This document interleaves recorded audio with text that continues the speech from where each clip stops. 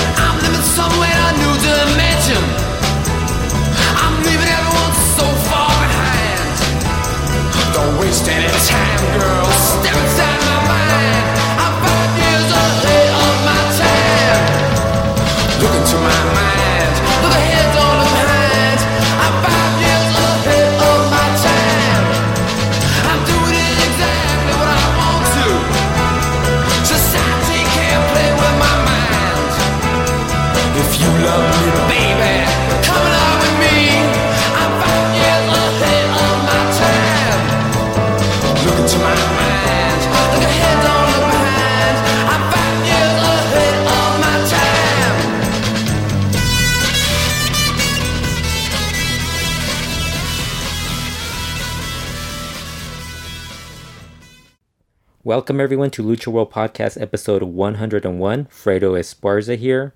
This week we will be recapping Triple Mania 26, which had a big mask match and a big mask versus hair match. Also a title change on there. We'll be remembering Villano Tercero, who passed away recently. We will be previewing the CML anniversary show, plus some of the other news that came from the CML press conference from a couple of days ago. And I'll be recapping the August 4th Mexa Wrestling show, which I thought was actually pretty good. The entire show wasn't posted on Mas Lucha's YouTube channel, but it was enough where it was a pretty fun show. There was some stuff that I wasn't really into, but I would say for the most part, it looked like it's a show that I would recommend watching. So I guess we should get started with Triple Mania 26, which happened on August 25th from Arena Ciudad de Mexico. It was actually a really long show. They actually started. It aired live on Twitch, and I'm sure they're going to put it on their TV show. They'll be posting it on YouTube via their TV show that they put every week. I would guess pretty soon they'll start posting it because they're already doing the next tapings. They have a lot of tapings in the upcoming days. I think they have 3 over this upcoming weekend, from September 7th through the 9th, and then there's another one like 2 weeks later. So Triple A's been pretty busy, but Triple Mania, I think it started 3 p.m. Pacific time. They started with like a pre-show to the pre-show where they basically had interviews and a lot of shots of the empty arena since nobody was there. They were just setting everything up. So I think it started at about 5 p.m. Pacific. The actual pre-show started. The opening match for the pre-show was Dragon Bane, Astrolux, Freelance, beating Aramis, Drastic Boy, and Latigo. This was a really fun match. I think there was only a couple of moments where they got a little sloppy. Freelance, I think, missed a move, but it wasn't anything that was that noticeable because they made up for it with a lot of craziness, a lot of cool dives. Freelance ended up winning the match for his team as he used a top rope reverse Frankensteiner on Aramis to get the win. Really good. I do recommend that match. I would say that was probably one of the better matches on the show. Hopefully it does make it onto the TV show for those of you who aren't subscribers to Twitch. I should mention this also. If you're a Twitch, if you have Amazon Prime, that's how I ended up becoming a Twitch subscriber. They let you pick one Twitch channel to subscribe to. So I ended up just picking AAA for the month. I don't know if that's going to continue because somebody sent me an article about how they were going to discontinue it for whatever, but I was able to do it. So I don't know if maybe it's an old article or maybe it's something that's just talking about a change coming up. But I really just want to watch Triple Mania, and that was probably going to be the one show I would definitely watch live from AAA. So, and like I said, the pre-show, the opening match was really good. They followed that up with Villano 3 getting inducted into the AAA Hall of Fame. Dorian Roldan and Maricela Peña Roldan were joined by Villano 3's widow and his 2 sons, Villano 3 Jr. and Hijo de Villano Tercero. They were actually also at the CMLL show the previous night, which was Friday, August 24th, to have a moment of applause for him, for Villano Tercero. I thought both promotions did a very nice job handling this. They allowed guys who aren't part of the promotion to be on those shows. So I thought that was a really classy thing. Putting aside all the politics, I thought that was really cool. The second match on the show, the second match on the pre-show, was Sammy Guevara beating Australian Suicide, ACH, and Shane Strickland to win the AAA World Cruiserweight title. I thought this match was a little bit sloppy. It wasn't horrible or it wasn't bad. I just thought it was okay. But there was some stuff that I wasn't really a fan of. Like Shane Strickland at one point messed up, and he, rather than just continue doing the move, he kind of played it up to the crowd, and I kind of think that kind of hurt that. It kind of made him look a little unprofessional at that point. I'm sure it was just him like playing up his role or whatever, but it just didn't look that good. Then at the very end of this match, they had Killer Kross run in and attack everyone except Australian Suicide. He ended up giving Australian Suicide a Mad t-shirt.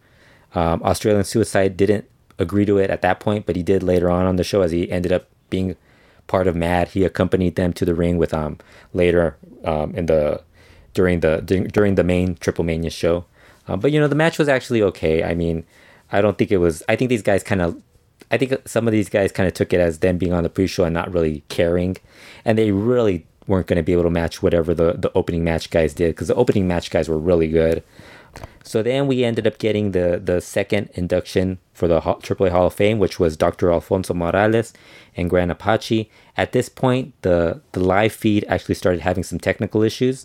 So I don't think anybody could understand or see what was going on, because some of the video was pixelated. Some of the audio couldn't be heard because of all the technical issues. I think AAA posted it on YouTube later on. I thought they did an okay job. I don't think anybody was expecting anything to. It wasn't something that was. I don't know. I mean, it's the Hall of Fame, so I think for us lucha fans, we kind of like it. But at the same time, there's a lot of people who aren't. Who are more casual fans that are just going to watch Triple Mania that one time, or watch one AAA show. It's Triple Mania. And I don't think they really, I think they were more concerned about the technical issues, and they actually took like 15 minutes trying to figure out what was going on. And they finally fixed it for the main show, which I thought was really, I didn't have as many issues. At first, I kind of thought some of the issues were my own internet. But I later, I think a couple of people were mentioning that they had technical issues later on, like the little circle would show up that that the stream wasn't really working. I thought it was my internet, but it wasn't as frequent as other times where I'm watching a feed and it just constantly happens. This one wasn't that bad. It happened, I think, once or twice, like later on the show, and then like I think in the main event, like towards the end, it just like it kind of had that little issue, but it wasn't during the match itself. It was like when all the post-match stuff happened, or actually even before the post-match stuff happened. It was somewhere in between, the pinfall and Hijo del Fantasma unmasking. There was like a little bit of a brief glitch, but it worked fine the rest of the time. The first match on the main show was Niño Hamburguesa and Big Mami beating Hijo el Vikingo, Vanilla Vargas, Dinastia, and Lady Maravilla, and Angelical and La Hiedra to retain the AAA World Mixed Tag Team titles. I thought this was a really good match. Niño Hamburguesa and Big Mami, they're not the greatest workers, but they know how to work the crowd, and the crowd loves them. And I thought the way they did this match, they worked it perfectly, with them doing the big dives, getting the big moments, the big plancha, everything that they got to do, they, just to get the crowd reaction to be positive towards, the match itself. I thought they did a great job. Hijo del Vikingo looked fantastic as always. Vanilla Vargas had an unfortunate moment where she hit a tope, and I think she might have landed awkwardly or hit it incorrectly, because she kind of seemed down for a bit. And you could see some of the medical staff show up, go check on her. And then you saw Vampiro ringside kind of check on her. I should mention also, before I continue, that I was watching the feed in Spanish. A lot of people who complained about the Triple Mania show were watching the English feed, which had the English commentary with Vampiro and Matt Striker. Those guys, I don't know why you guys keep doing it. If you're still watching that, you have an option of listening to, if you don't understand Spanish and you have the option of not understanding Spanish, or listening to two guys act like complete idiots on the show on commentary, you're better off just not understanding anything and watching it in Spanish because it's I thought the guys in Spanish were so much better. I under the benefits of being bilingual. I understood everything they were saying, so I could actually get away with not watching that stuff and still enjoy it. Getting back to the match, Vanilla Vargas actually, got hurt, but she was fine enough. She came back and she actually continued to wrestle. I still think she kind of looks a little green in the ring because at certain points she kind of looks a little lost. But the guys in the match really did a nice job. La Hiedra, I mean, I don't know what's happened to La Hiedra, where she's kind of become a good base for not just the women, but for the smaller luchadors, the male luchadors, where they could hit dives on her and she'll catch them. That's the one thing she really does well. I think I would have liked to have seen her team up with with Villano 3 Jr., but Angelical was perfectly fine in this. I thought it was a fun match, good way to get the crowd going for this. Really, really enjoyable. The next match, the fourth match, was El Bandito and Flamita beating Laredo Kid and Golden Magic, Aerostar and Drago, and DJZ and Andrew Everett in a 4-team ladder match where they became the number one contenders to the AAA World Tag Team titles. I thought this was the best match on the show for myself personally, as far as my preference. And I'm not a big ladder match fan, but I like these guys as far as the doing crazy dives and working a faster pace of match. I really enjoy that style. So I really liked this match. I really enjoyed it. Drago looked like he was hurt entering the match. He has been dealing with a shoulder injury, and I think he might have aggravated that injury again after this match because he did some crazy stuff. Some of the ladders looked really flimsy.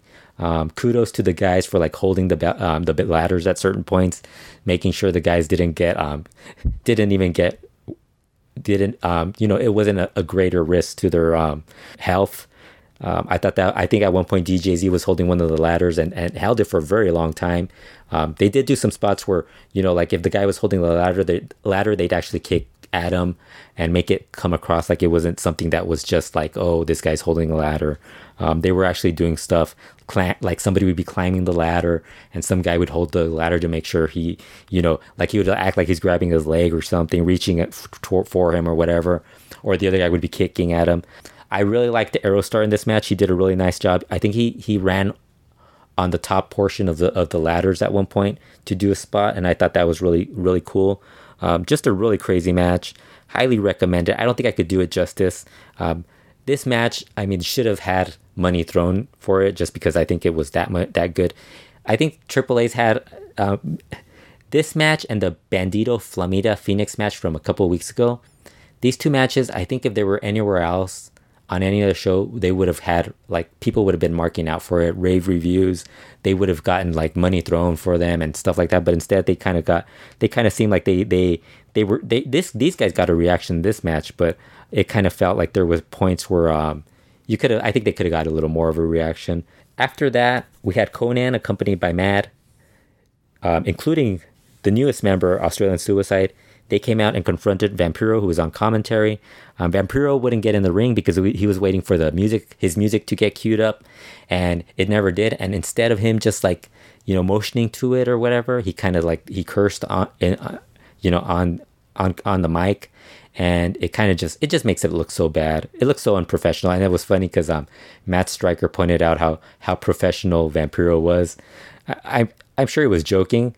Because at certain points, like if you watch, there's a YouTube video where they just show you all the worst of Vampiro and Matt Stryker in commentary, although it's the worst of Triple Mania, but really this was part of it. And you kind of like look at certain points where Matt Stryker's already worn out, and it's like, what, 6 hours of being sitting there with Vampiro, listening to his nonsense. I can't imagine anybody really enjoying that. Anyway, so Vampiro got in the ring, and Konnan and Vampiro agreed to a match where a loser not only leaves AAA but Mexico. I don't know. Do we really want to see this singles match?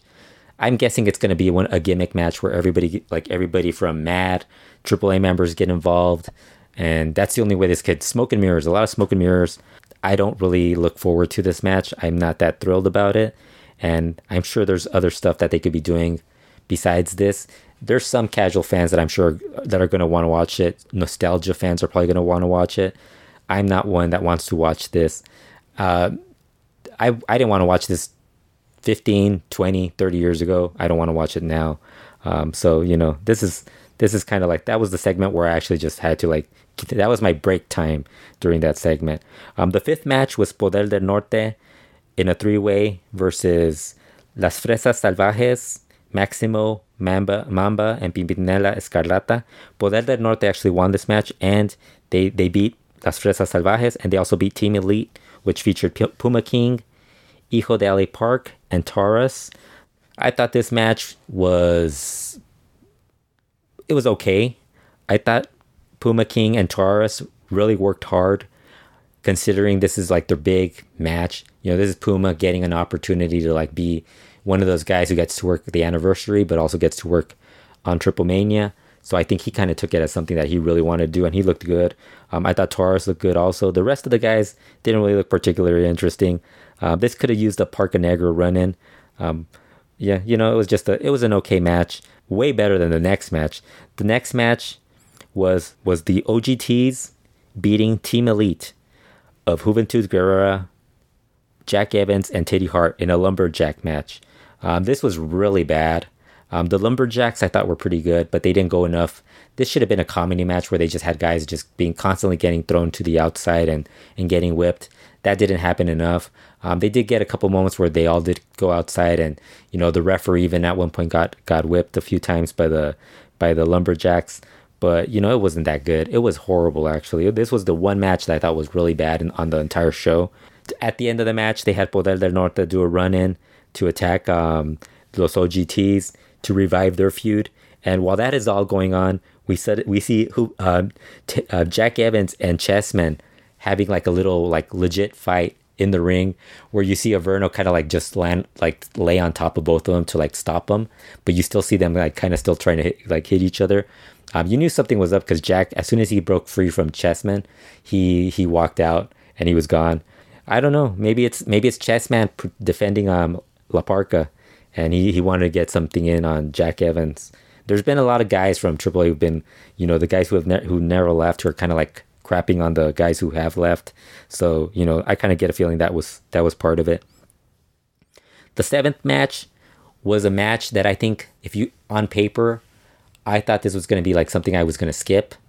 It was Los Mercenarios, the first time they're as a group, Tejano Jr., Rey Scorpion, and La Mascara, and they beat the AAA team of Pagano, Joe Leader, Murder Clown in a street fight. Now, like I said, I thought this match was going to be something I was totally going to skip. I ended up watching it, and I thought this might have been like the second or third best match on the card. Some people have said it was the best match on the card. It's possible, because it was a wild street fight. I thought it was really good. Considering who were the technical side, and the fact La Mascara was on this, I think this might have been La Mascara's best trios match, like in a long time. They really did a nice job of like immediately everybody was bleeding. Rey Scorpion was bleeding from his elbow. Joe Leader's face was bleeding a lot. I think La Mascara had some. I think his arm might have been bleeding also. I know, I think Pagano was later on, but it was like a really wild brawl. Pagano brought in a shopping cart, and he ended up being in the shopping cart and then getting drop kicked out of the shopping cart. I thought that was a cool spot. They actually brought out fire. They lit a table on fire, and it didn't look like that big a deal when I first saw it. I was like, man, that's not a lot of fire. It only had like the cloth that they used to like let add a little fire to the table. It kind of seemed it was just the cloth. I think maybe it was like the camera angle that we didn't get properly. The other thing about what started, I think it started in this match, and it happens on every AAA show. Whenever somebody is going to go for a blood, like they blade, it's suddenly like suddenly some camera guy shows up with and like gets the shot right there, and you see the guy holding the blade and cutting himself, or you see him like doing the motioning. You might not see the blade, but you'll see him motioning that he's doing it, and it's like AAA has to figure out, they got to cut away from that because it makes it look so cheesy. It looks really bad, and they caught La Mascara at that point in that match, and they end up catching a couple of other people later on the show doing that. But this match was like, getting back to the fire, I didn't think the fire looked that big, and again, like I said, it might have been the camera angle, but as soon as Pagano and Rey Escorpion went through the table, Rey Escorpion's back lit up, and I was like, "Holy crap!" There was enough fire. But that was a very interesting scene. I'm not a big death match or street fight match fan. Street fights are different. For me, it's street fight.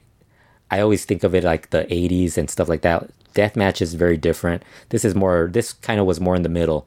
It was a street fight, but also it had some death match components to it with the fire and the weapons that were used, the over the top weapons like the shopping cart and stuff like that. And then at the end, Tejano Jr. lit up his bull rope and was gonna whip Joe Leader with it, but I think he kind of missed most of Joe Leader with it, but he still Joe Leader still sold it and he got the pin. I didn't really see the how much he missed because I just noticed he lit it up, and then I think I looked down and to type something up, but it was fine. I mean, I thought it did the match itself that wasn't going to kill it for me because I thought it was really interesting, a really good match, very entertaining. The crowd really liked it. That's the most important thing. They had a pretty good crowd for this, and they looked entertained. The post match, they actually had Pagano going out on an ambulance, but the rest of the team and the Mercenarios were still brawling in the backstage. Samoano was there for the match and also in the backstage scene. I don't know if he's part of the Mercenarios. I would assume he is because he's with them all the time.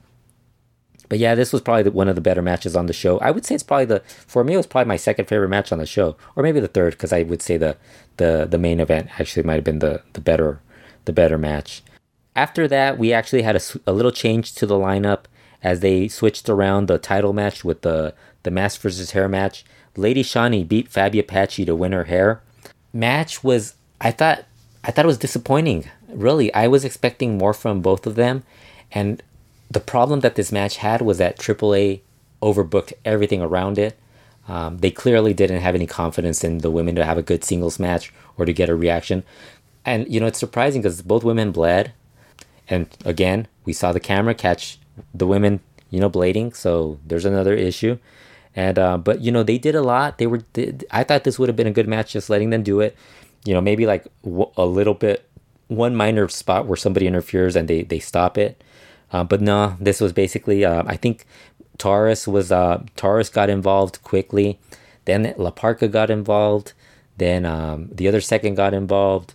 Two referees got involved and actually had a match. Like at certain points, it looked like there was two matches going on because when Taurus got involved, La Parka was in there and they actually were fighting while Fabi Apache and Lady Shani were on the other end of the ring fighting. And then they had when the referees were going at it, they were both doing wrestling spots, so it kind of looked stupid. But I thought the match was very underwhelming. Could have been a lot better. I was expecting this to match the Princessa Suhei Zuxi's mask match. Really, I thought this should have been at that level, possibly even better, just because I'm very high on Fabi Apache as a worker, and she really is good. But it's like, what can you do when AAA's overbooking everything? So I thought that was the downfall. The cool thing is, I was really surprised at Fabi losing. I was expecting Lady Shani to lose just because I just think she looks like she could be good looking, and it's like, in wrestling with what's going on with women, the WWE bringing in all the women every year, I would think she would be somebody that they would consider at some point, or she should at least be somebody that's in their as somebody that's on their radar. Fabi, I was surprised just because I didn't expect her to get her head shaved, and she got her head completely shaved. So I thought that was really, really cool. She's doing the whole headband thing now since that. So I thought that was like a cool moment. But like I said, the match itself was underwhelming. The 9th match was Phoenix beating Jeff Jarrett, Brian Cage, and Rich Swann to win the AAA World Mega Heavyweight title. This was really surprising. I don't know if it was surprising because I think it's more surprising considering where we were maybe like 6 months ago with Phoenix. 6 months ago, I think no one expected Phoenix to return to AAA. I think it was around the time Conan returned where people started maybe thinking, and that might have been 6 months, but a year ago, I mean, the whole legal issue behind them, and the fact that Phoenix called working for AAA, compared it to slavery. I kind of thought that was hilarious that now he's the AAA World Mega Heavyweight Champion. I thought this match was actually pretty good. It had Jeff Jarrett, but Jeff Jarrett stayed out a little bit. He kind of just picked his spots to just build up the heat for everyone else. I thought Phoenix and Cage carried the bulk of the match. Swan did some stuff, but I think Phoenix and Cage were the two main guys. I really thought the finish was interesting. Jarrett was on his way to win and needed a referee to count. And who should walk out? La Parka. Only La Parka is limping, so we're supposed to believe it's Konnan dressed as La Parka. Only when he gets in the ring and doesn't count for Jeff Jarrett, it's revealed that it is actually Dr. Wagner Jr. pretending to be Konnan dressed as La Parka. So then he gets involved. Phoenix ends up beating Jarrett with a cutter, and Phoenix is the new AAA World Mega Heavyweight Champion. Really surprising considering what's going on with Phoenix working CMLL and his past with AAA. So it's going to be really interesting to see the anniversary and see Phoenix, who just won the AAA World Mega Heavyweight title, be on that CMLL show in the semi-main event. One of the top 2 matches on the show, so top 3 matches on the show. So very very interesting. The main event, the main event was a Poker de Ases cage match that included LA Park, Hijo del Fantasma, Pentagon Jr., and Psycho Clown.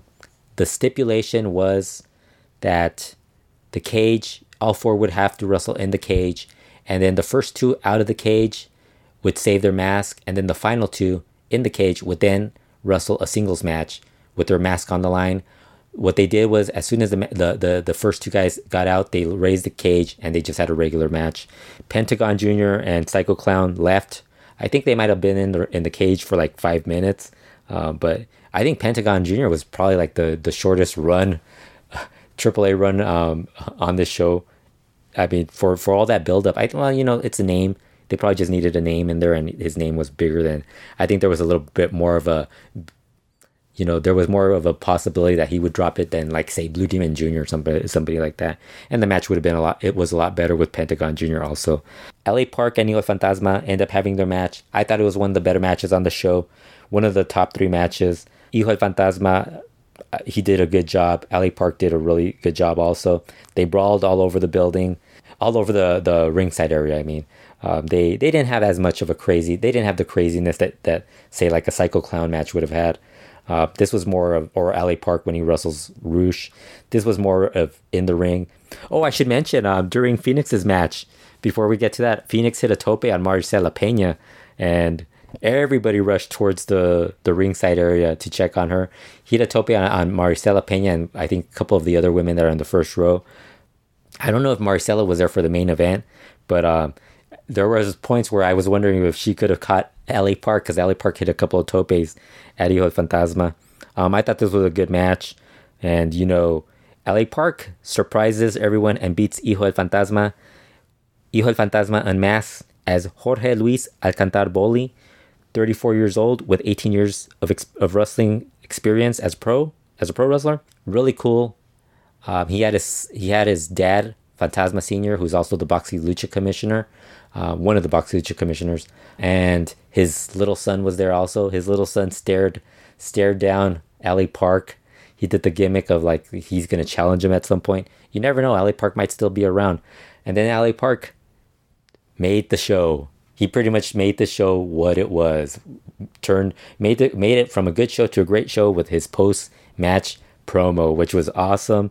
First of all, once Hijo Fantasma unmasked, he got his name wrong and called him Jose Luis instead of calling him Jorge Luis, which was awesome.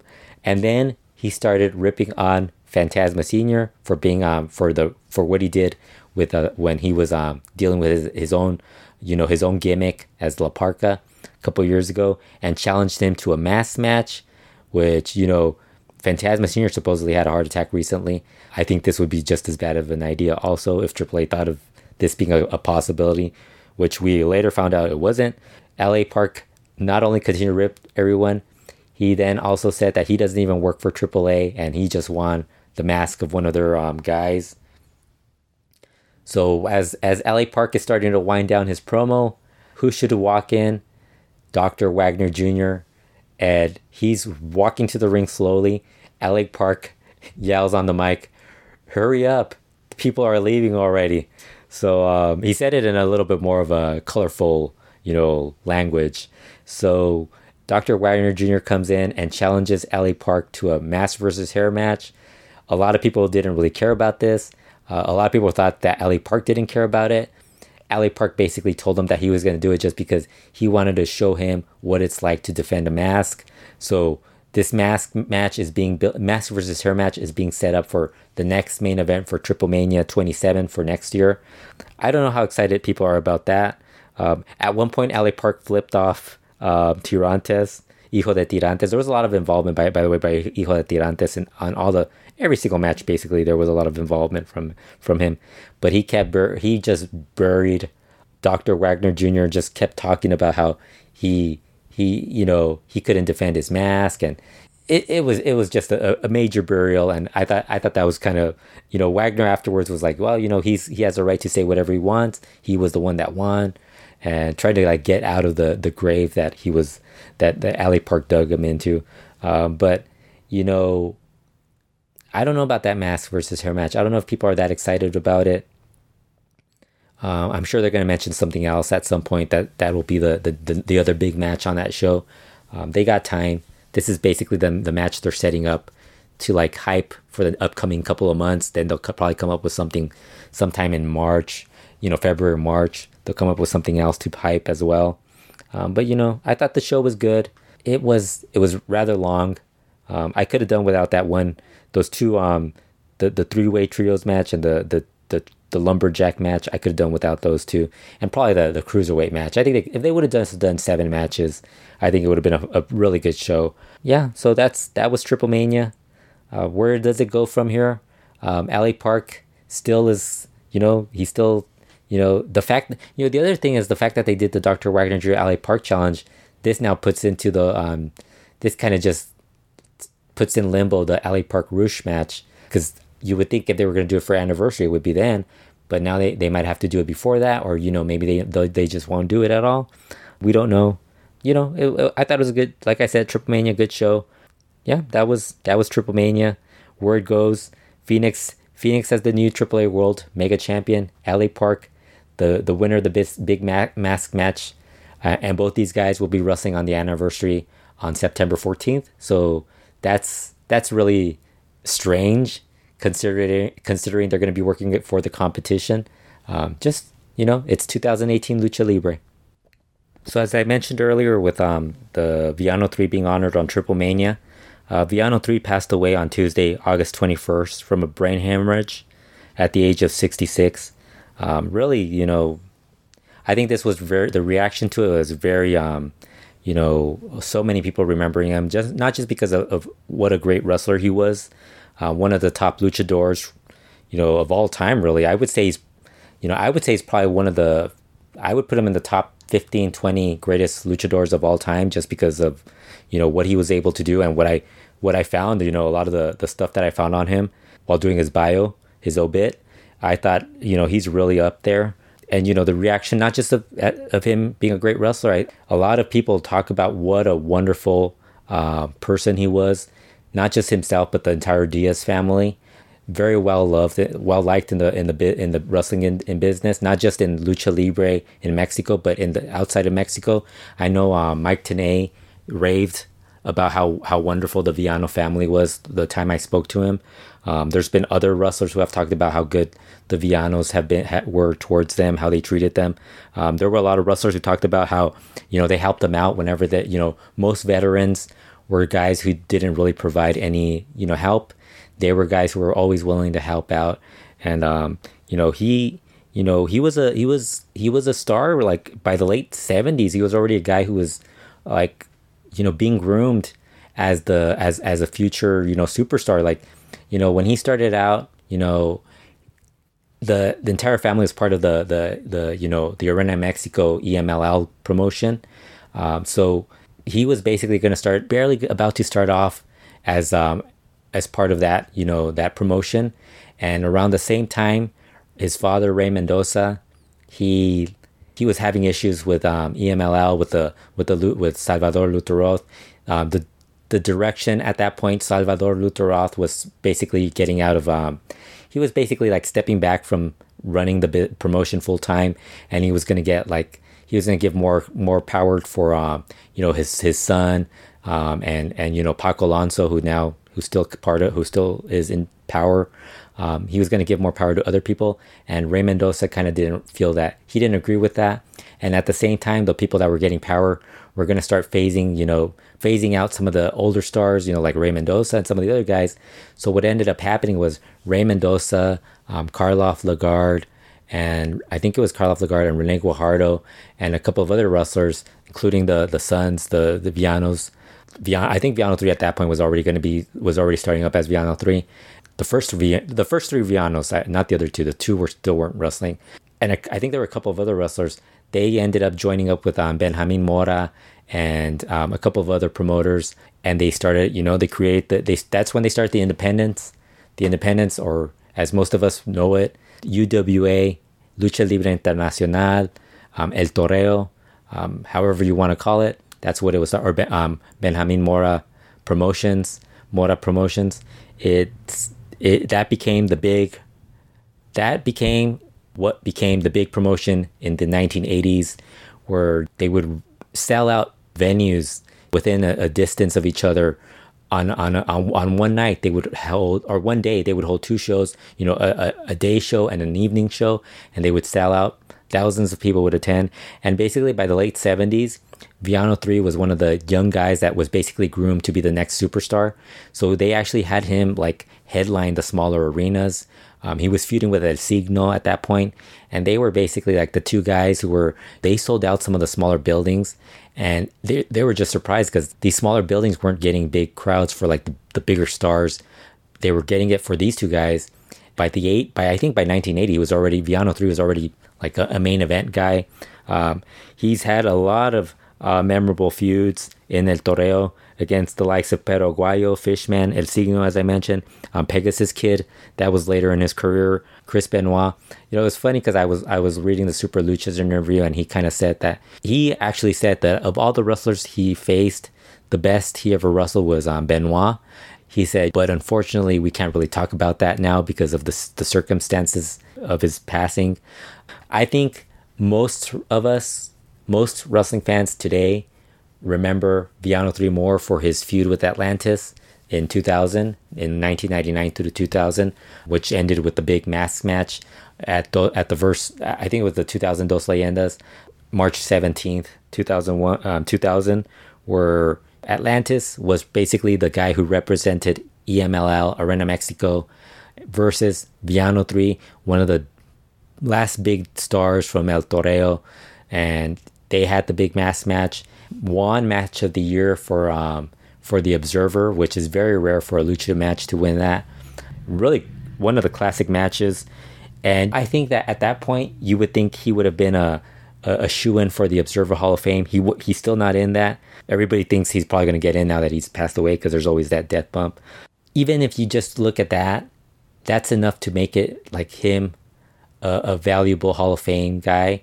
But what you see from him from the 80s, and I think a lot of people go because, there's not enough footage of it. But I mean, the guy was a top draw. He was the main eventer in El Toreo during a period when they were getting 10,000 or above on a weekly basis. And it wasn't just one show that they were doing on a daily, on like, they might do like a Sunday afternoon show and then a Sunday evening show, or they would actually have two shows in two different cities, and they would draw really well. And I mean, with a split cruise, he was somebody that was there. And I think, you look at what he's done. He won 105 hair matches. He believes, that's the belief. And if you look at the ones that we know for sure that he won, I mean, there's still a lot, and there's a lot of big names that he beat for their hair and mask also.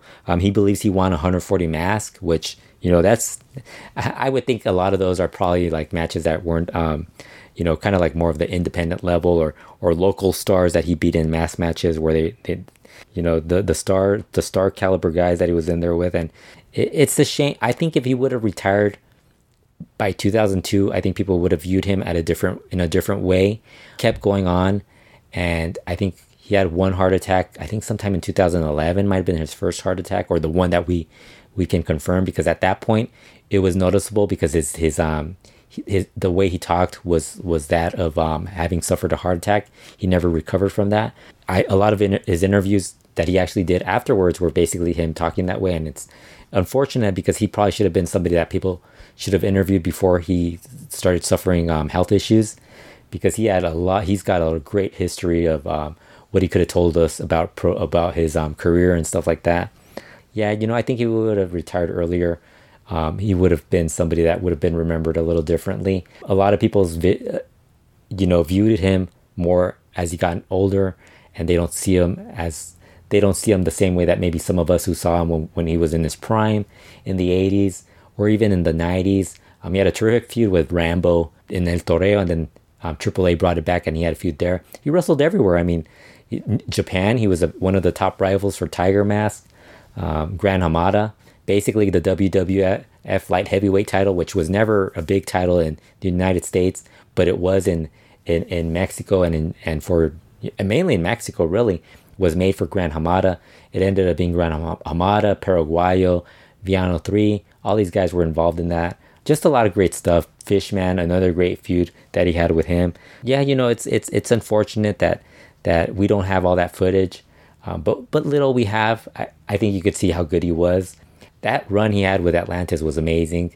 I think that probably would have been, I think that should be enough where you just have some really good memories. And like I said, I really like the way they honored him in both CML and AAA. They allowed the family to all be there. I think in CML they also had Ray Mendoza Jr., who's Villano 5 and Villano 4 were there in attendance, and their sons were also there. So I thought that was a cool little way to like honor Villano 3. And hopefully, I mean, I was hoping that maybe like both his sons would end up wrestling a little more. Villano 3 Jr. is actually getting work in AAA, and he's actually pretty good.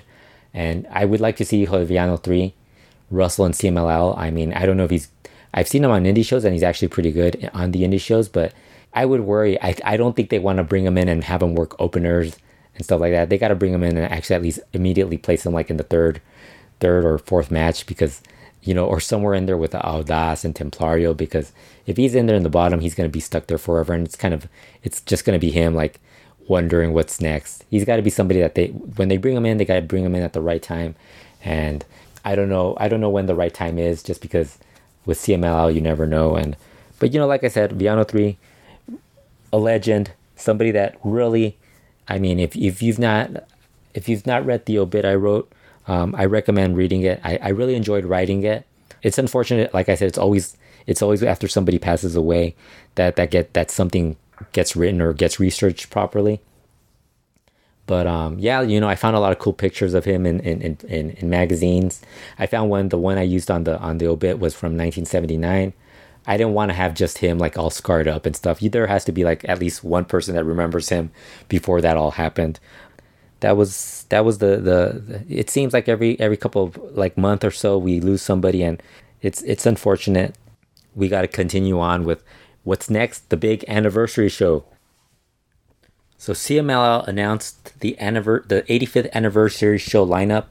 It wasn't what everyone was expecting, but it's what we got, and it's a pretty, I think it's pretty much like a regular Friday show lineup, like a really good Friday show lineup, but it doesn't come across like an anniversary level type of show. Let's run down the lineup. The opening match is going to be a women's trios match. Princesa Suhei, Marcela, and La Jarochita versus Reina Isis, Dallas, and La Maligna. Maligna is usually a Technica, so she's working with the Rudas.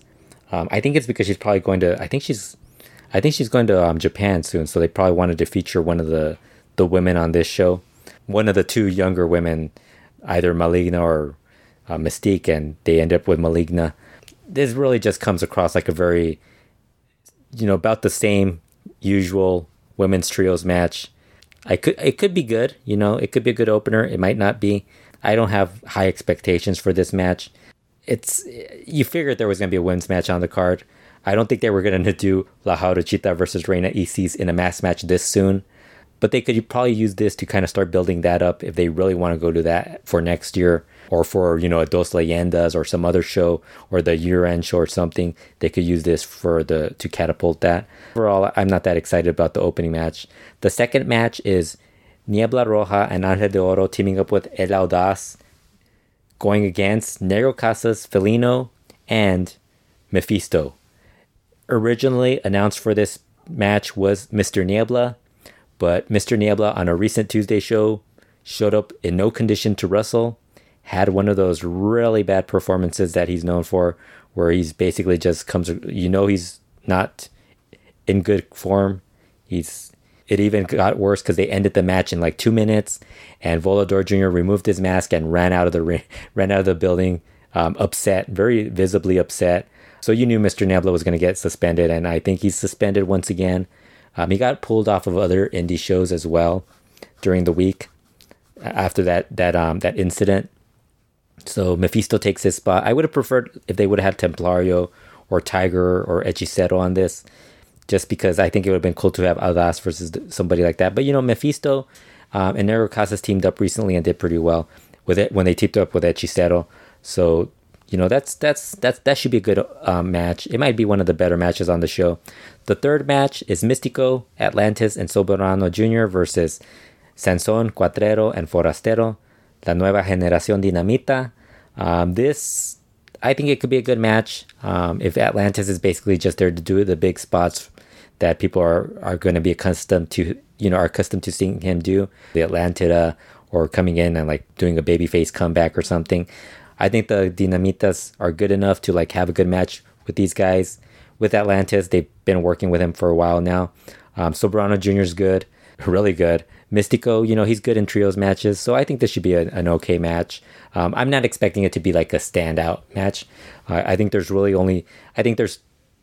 really isn't a match on this card where I think it's going to be the standout match of the year type of candidate.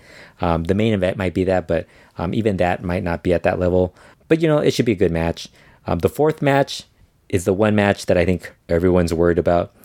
It's the Guerreros Laguneros, Ultimo Guerrero, Gran Guerrero, and Euphoria defending the CML World Trios titles against Clan Chaos, Cyber the Main Man, The Chris, and Charlie Rockstar. And this match, if it's anything like the previous matches, it's gonna be horrible. They had one match that was passable, but everything else has been really bad. It just doesn't work well. They try, Clan Chaos tries, but I think for this show it just doesn't. It's not like a big match on an anniversary. This doesn't come across well. I don't see this. It's not something that people are going to go out of their way to watch. I actually think the show probably doesn't have anything that people are going to really go out of their way to watch. As far as like, you know, if it's on iPay-per-view, and they haven't even announced if it's on iPay-per-view. I still don't think there's anything that's strong enough on this show.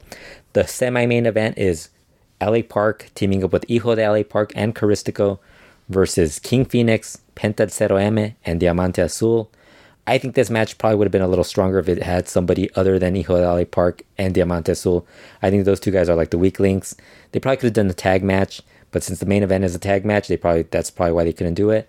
I think Dragon Lee would have been somewhere on this card. He would have either been in the fifth match, or he probably would have been in the third match. One of those two matches he would have been in. I mean, honestly, I think they changed the entire lineup at some point. I think they must have had like 3 or 4 different ideas of what the lineup was going to be, and this was the one that they ended up with. This could be actually, the semi-main might actually be good if LA Park and Caristico and Phoenix and Penta all come in working hard. Hijo de LA Park and Diamante Azul, they're okay enough where they could actually be in a good trios match. So I don't think it's going to be that it's not going to be a huge issue. But, you know, like I said, it's underwhelming. And the other thing is, I think a lot of people are going to watch this and they're going to see LA Park. And I think the crowd is going to react very negatively towards the main event, because they're going to see LA Park in the same main event, and they're probably going to start they're going to start some chant where they want LA Park in the main event, and it didn't happen. The main event, Volador Jr. and Matt Taven versus Rush and Barbaro Carbonaro in a hair match. Double hair match. Well, yeah, you know, it's not the match people wanted. Everyone wanted LA Park versus Rush. they ended up with this, and everybody came up with a bunch of excuses. CMLL, Rush, LA Park. Actually, Rush didn't come up with that huge of an excuse. It was more him saying, what can I do? It's LA Park or CMLL's fault. But yeah, there was a lot of people hoping it would be LA Park versus Rush. That didn't happen. Instead, we're getting, this tag match. I think this tag match will be good. I don't think it's going to be anything that's going to be horrible. But all four of these guys have proven that they could have good matches.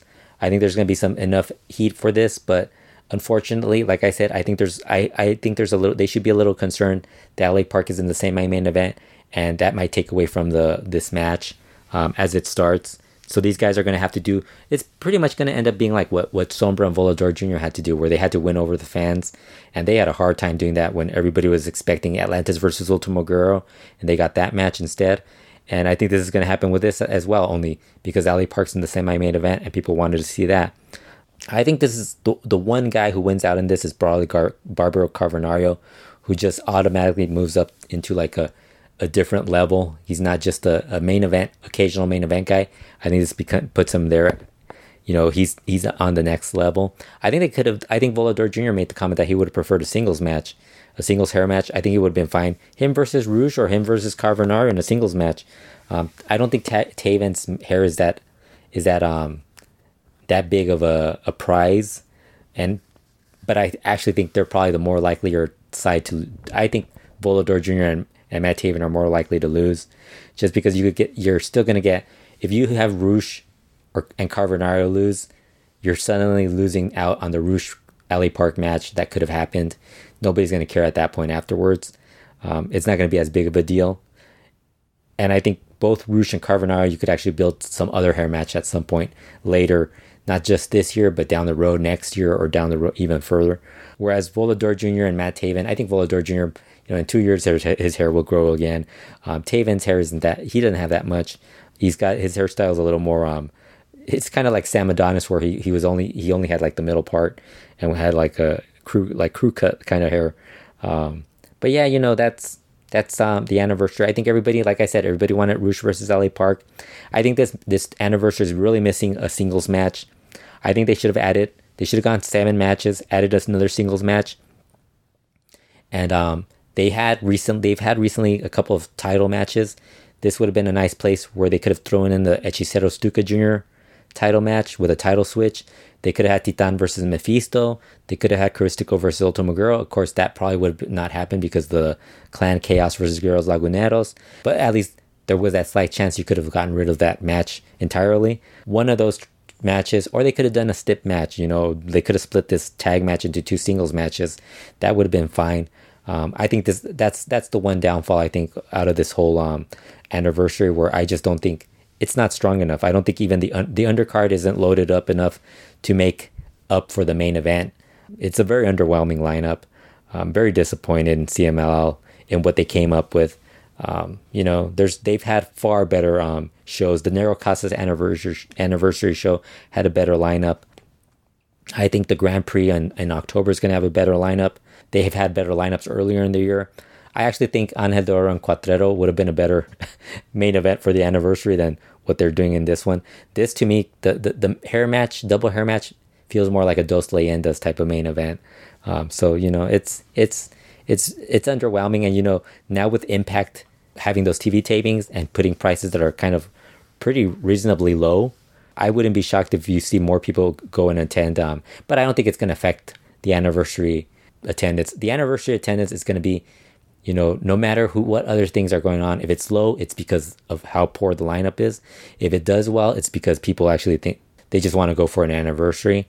I don't think Impact isn't going to make this huge dent in that. I think it's really more about the lineup than anything else. Like I said, very underwhelming. At least they replaced Mr. Niebla, which I wish we could have replaced the entire Clan Chaos, but unfortunately that didn't happen. So that's your anniversary show. In other CMLL news, CMLL announced the Grand Prix Team World members.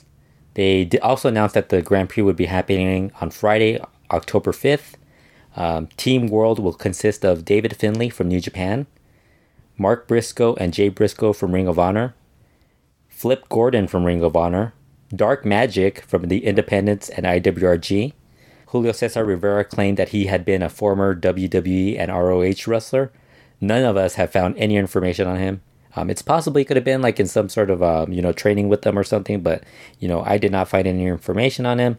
All I know about him is he wrestled in IWRG recently, which usually is when it's a foreign guy showing up and working in IWRG, usually there's good odds that they might end up appearing in CML at some point. Michael Elgin from New Japan will also be on Team World. Okumura from CMLL.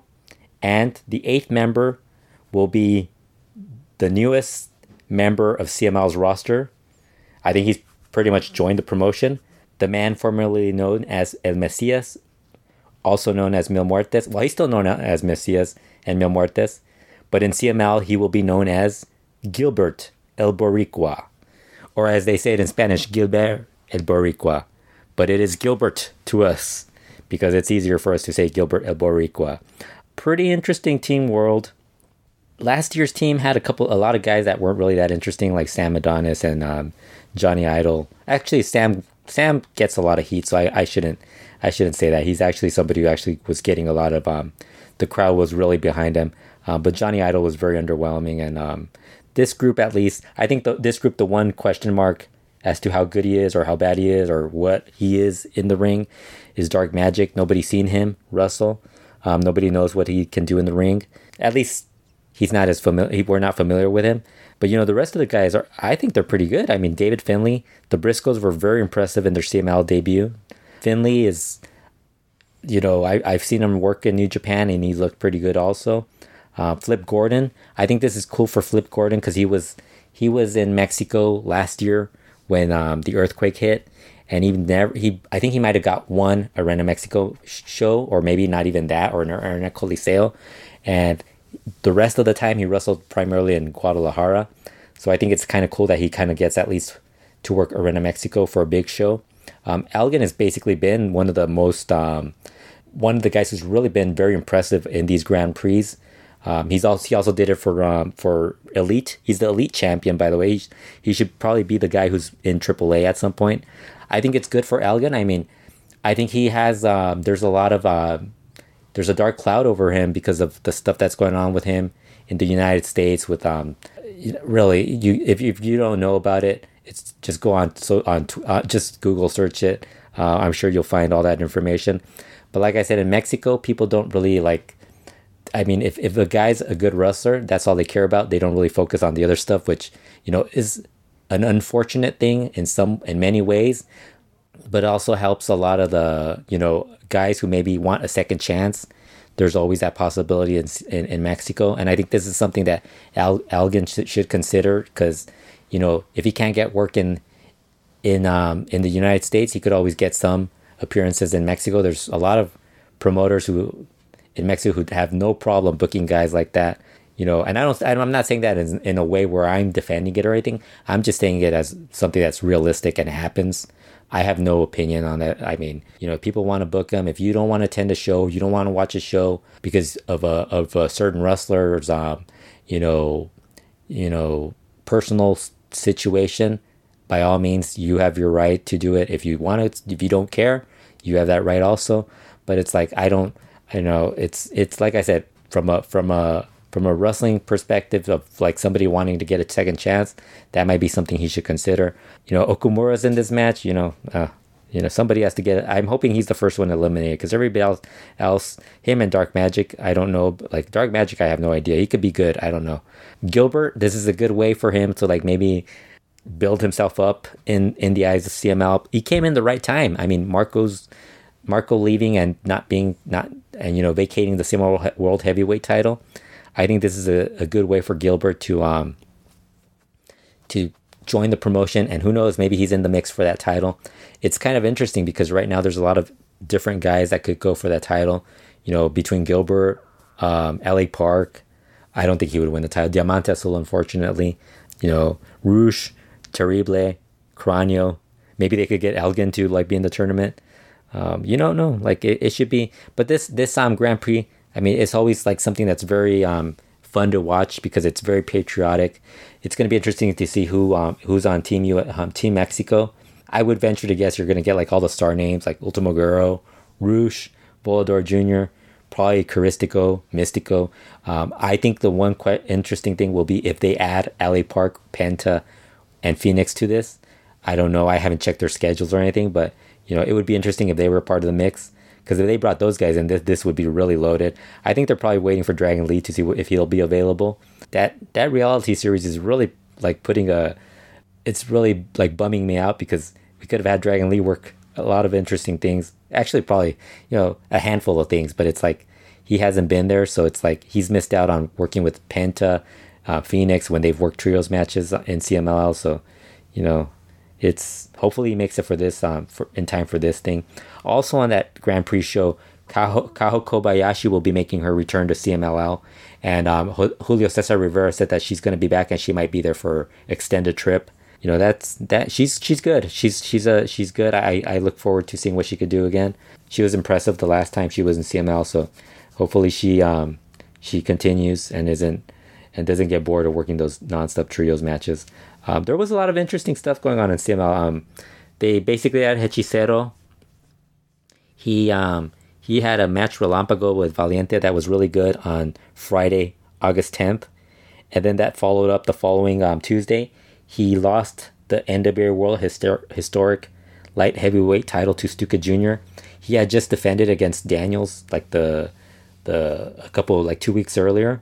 So so it's like this was surprising, but I think if you're the best way to like know if there's going to be a title change in CMLL is just notice the champions and assume there's going to be a universal tournament coming up at any point, and they just have to even up the numbers.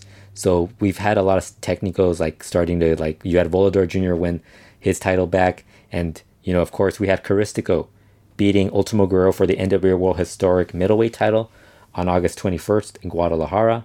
That match hasn't made I think it made a handheld, but it's not on it didn't make television, the Guadalajara TV that Cubs fan records. But yeah, Stuka Jr. versus Hechicero was good. Both matches with Hechicero, the one with Valiente and the one with Stuka Jr. were both very good. Hechicero, like I said, Hechicero is somebody who should be, he should be somebody who's like a main event guy in CMLL, and for whatever reason they really don't. They kind of have him in the back end, like in the middle of the card, and it makes no sense. Other matches that were really interesting on Friday, August 17th, Forastero and Audaz had a really good match for Lampago. Forastero won, but it was really good.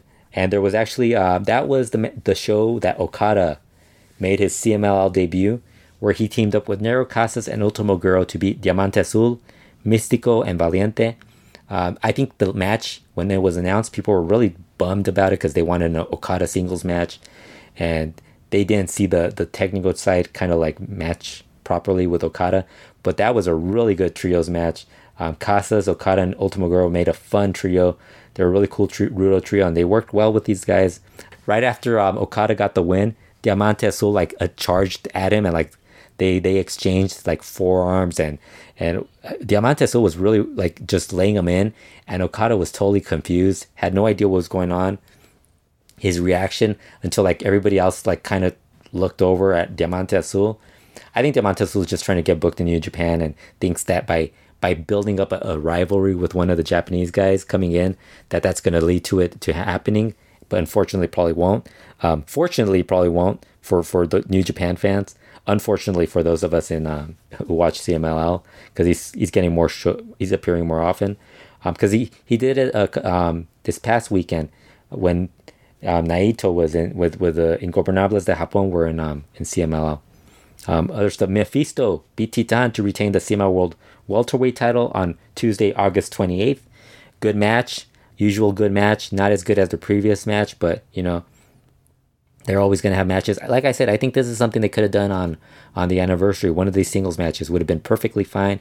Would have built up a technical in the eyes of fans. Unfortunately, CMLL doesn't see it that way. The August 31st show was where we got the Ingobernables de Japón making their return to CMLL.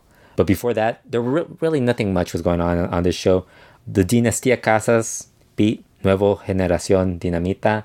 And this was actually probably the best match on the show. The Dinastia Casas, which had Felino, Nero Casas, and Tiger. Tiger looked really good. I think Tiger really needs to start getting pushed.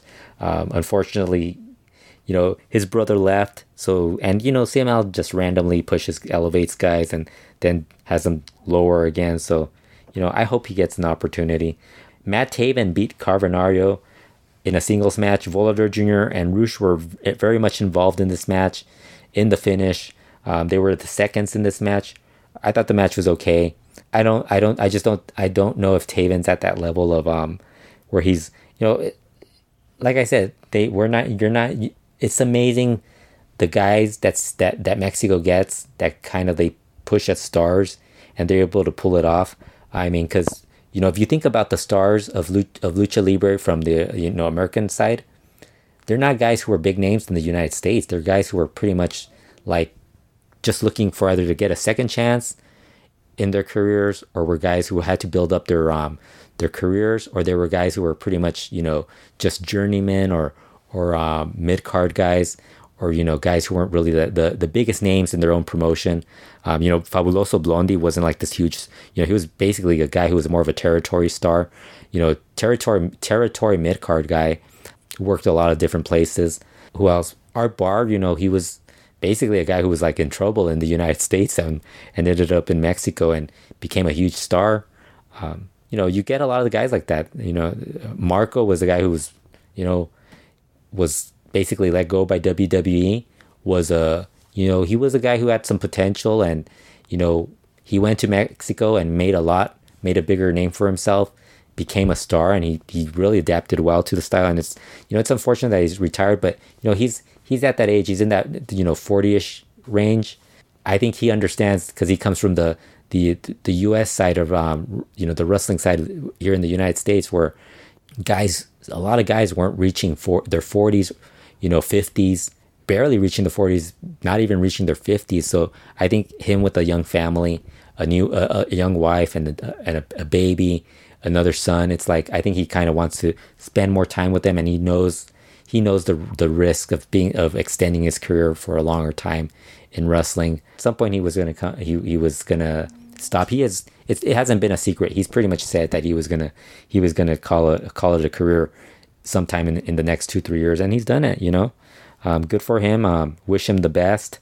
I think he's gonna be missed. I think people are what he did in CML.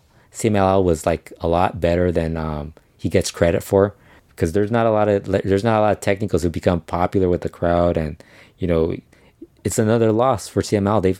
They've lost a lot of talent in the past couple of months. Marco, Puma King, Zuxis, it's kind of hit them at different levels. The main event spot, at the mid card spot, and then at the women's division. It seems like the microstars are the only ones that haven't been hit yet. On that show also, we had the Volador Jr., LA Park, and Diamante Azul.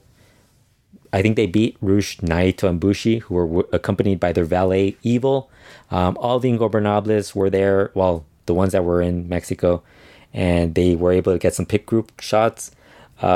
This match wasn't very good, honestly. I didn't think it was good at all. I would have, if you're looking for something to watch from that show, watch the Dinastia Casas versus NGD match and Matt Taven versus Carvanario. And I think if you're an Ingobernables de Japón fan, you might want to watch this, but if not, you could skip it. It wasn't that good. I mean, I kind of think that they're losing a lot of steam on the Rush LA Park feud by switching it over to the other guys. And those other guys aren't really what the fans want to see against Rush, Volador Jr., I mean. So yeah, that's what's been happening with CML. The other news, Cranio's added a new member. Actually, he's starting the Guerrillas del Ring. He's been talking about that since turning technical and feuding with Rush earlier in the year. And he's finally added his first member, who is coming in as Volcano, who used to be Warrior Steel Jr. Big dude. He still, I think when he was Warrior Steel Jr., he still looked pretty green in the ring. And I think now being this character, it's probably going to take a little bit more time for him to like develop. But they did win their first time teaming together. They won in Puebla, so that's another one that's happened. And that's about all the CML news for this episode. Impact TV tapings in Mexico on September 13th and the 14th, where that was announced. They've already announced the ticket prices for the two shows, between 220, I think 220 or 260 pesos and 660 pesos.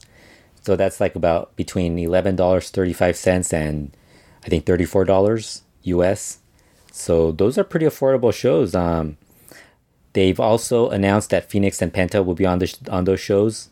Phoenix and Penta said they will also be on the anniversary show, so on the CML anniversary show. So CML anniversary is happening during the same day that the second set of tapings for Impact is happening. So I guess we're gonna find out what will happen with Penta and Phoenix that day, because everybody's kind of confused if they're going to be able to work both shows. It's actually close enough where they could work both shows, but there's a lot of people who don't think that that they would be on they would be on the Friday tapings of Impact to go against CML's anniversary show.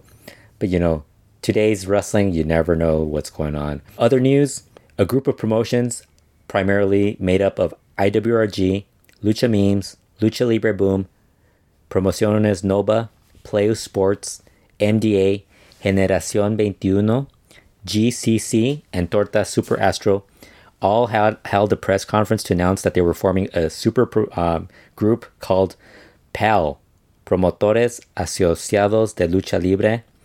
This is basically what they're basically trying to do is like kind of put together like all their ideas and all their what each one of them is good at and put it into one group so that everybody can actually succeed and have a better make make Lucha Libre better.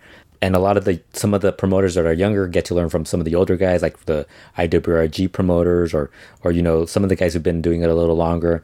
They're also going to share talent, like since each of these promotions runs in different parts of Mexico. So they're basically getting all this stuff to like help the talent, share talent. If there's an issue with another promoter, they can all join together and like tell people they won't recommend that promoter.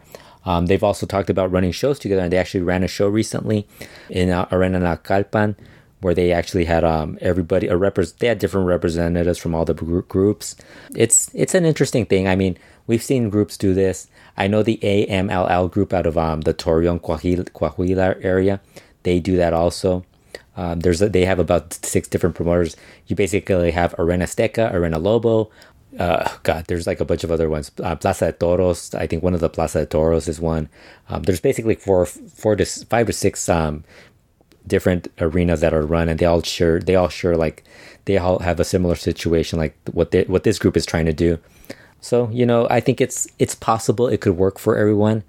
I don't think when they were talking about what they wanted to do, it wasn't anything like, oh, we want to compete against the major promotions. They did say it afterwards. Like one of the promoters did kind of say that why not? Why can't we do it? But a lot of those promotions, they basically use talent from the 2 promotions that they're kind of, especially from CMLL. IWRG is more about using, they'll rent out their building to AAA, but they've used AAA talent in the past too. So I think it's more of a, let's work together, but let's not rock the boat on, dealing with AAA and CMLL. One of the promoters said, hey, CMLL couldn't pull off Rouge versus LA Park in a mask versus her match. Why can't we do it? It's easy to say that, but one of the groups actually several of those groups have had those type of matches. So can they like pony up the money and actually do it? Who knows? The other show I want to talk about that I actually watched this past weekend. It took me a while just because there's so much wrestling going on throughout the weekend. CMLL, AAA, All In, all these other indie promotions that were going on. I didn't watch all of All In. I watched the main event. I found out it was the main event. I didn't know. I just saw the match itself. It had Bandito, Rey Mysterio, and Rey Fenix versus the Young Bucks and Kota Ibushi. I thought that was a great match from the All In show. I recommend people watching that if you haven't seen it. Really good 10-11 minute match. Just a lot of crazy stuff that goes on in that match. And then there's like a cool moment where Rey Mysterio and Kota Ibushi are in the ring for the first time and the crowd really reacts to it. I thought that was a really fun match. And Bandito looks like a star. He made the right decision. We say that every single time he wrestles. Like, he made a good decision going independent instead of, going where he could have. basically had a spot in CMLL. He's an Ultimo Girl guy, so he would have definitely had a spot in CMLL. But that just because you have a spot in CMLL doesn't mean you're going to be a main eventer or if you're going to get pushed right away. Because we see a lot of guys, the Casas family, Puma and Tiger, they never got pushed, and their family's been with CMLL for the longest time. So, and there's been other guys that have been there that don't get that same opportunity. It's about, I think he made the right decision, and it showed in All In. He worked in front of a crowd that way over 10,000 people. So, he made a good decision. He's working all these big shows on the outside of Mexico and also in Mexico too. So, I would say he's on this episode. I already talked about that ladder match that he was in for AAA. That was good. The All In match was good.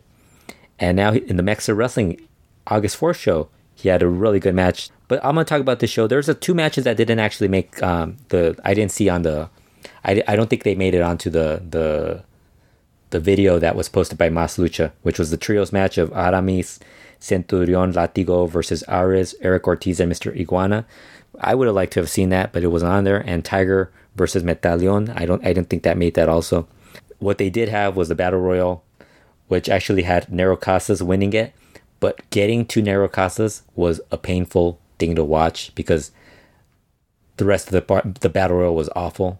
Really boring. But, Casas really, really delivered. And, they did a good job of putting over Casas also. Following the Battle Royal that was won by Nero Casas was Kira beating Lady Maravilla. They basically threw like confetti or some sort of paper that for when Casas won to celebrate his 40th anniversary. That was the same weekend that he celebrated it for CMLL. He was a surprise participant in the Battle Royal. So they basically dropped confetti, and you could see it throughout the show. It would have been nice if they would have broomed it, brought in a broom and like cleaned it up, because it made it look really messy. The poor women kept getting all that paper stuck in their hair. But I thought the match was pretty good. Kira beating Lady Maravilla. I'm not as big a fan of Lady Maravilla as some other people are. I think Kira is awesome, but Lady Maravilla, I still think she's good, but I don't think she's like her the way she wrestles, her movement is really like I'm not used to it. It's really weird. Kira is just a badass. So that was the highlight, Kira. After that, they had Titan beating the King, Rey Fenix. That was actually a really good match. Really enjoyed it. This match, why haven't we seen this in CMLL? That would be something that they should do, and we don't get that. Like I said, every time there's a really good singles match featuring like a CMLL guy, it's always on the independents. It's very rarely on their own shows, unless it's like one random match every so often. I mean, they got to do more of these and not just have them be the title matches or, the match Relampago. They got to do something every once in a while just to make it interesting. After that match, the fourth match, Bandito and Flamita beating Steve Payne and Eterno. I thought this was really good. Bandito and Flamita are awesome, and Steve Payne and Eterno are really good opponents for them.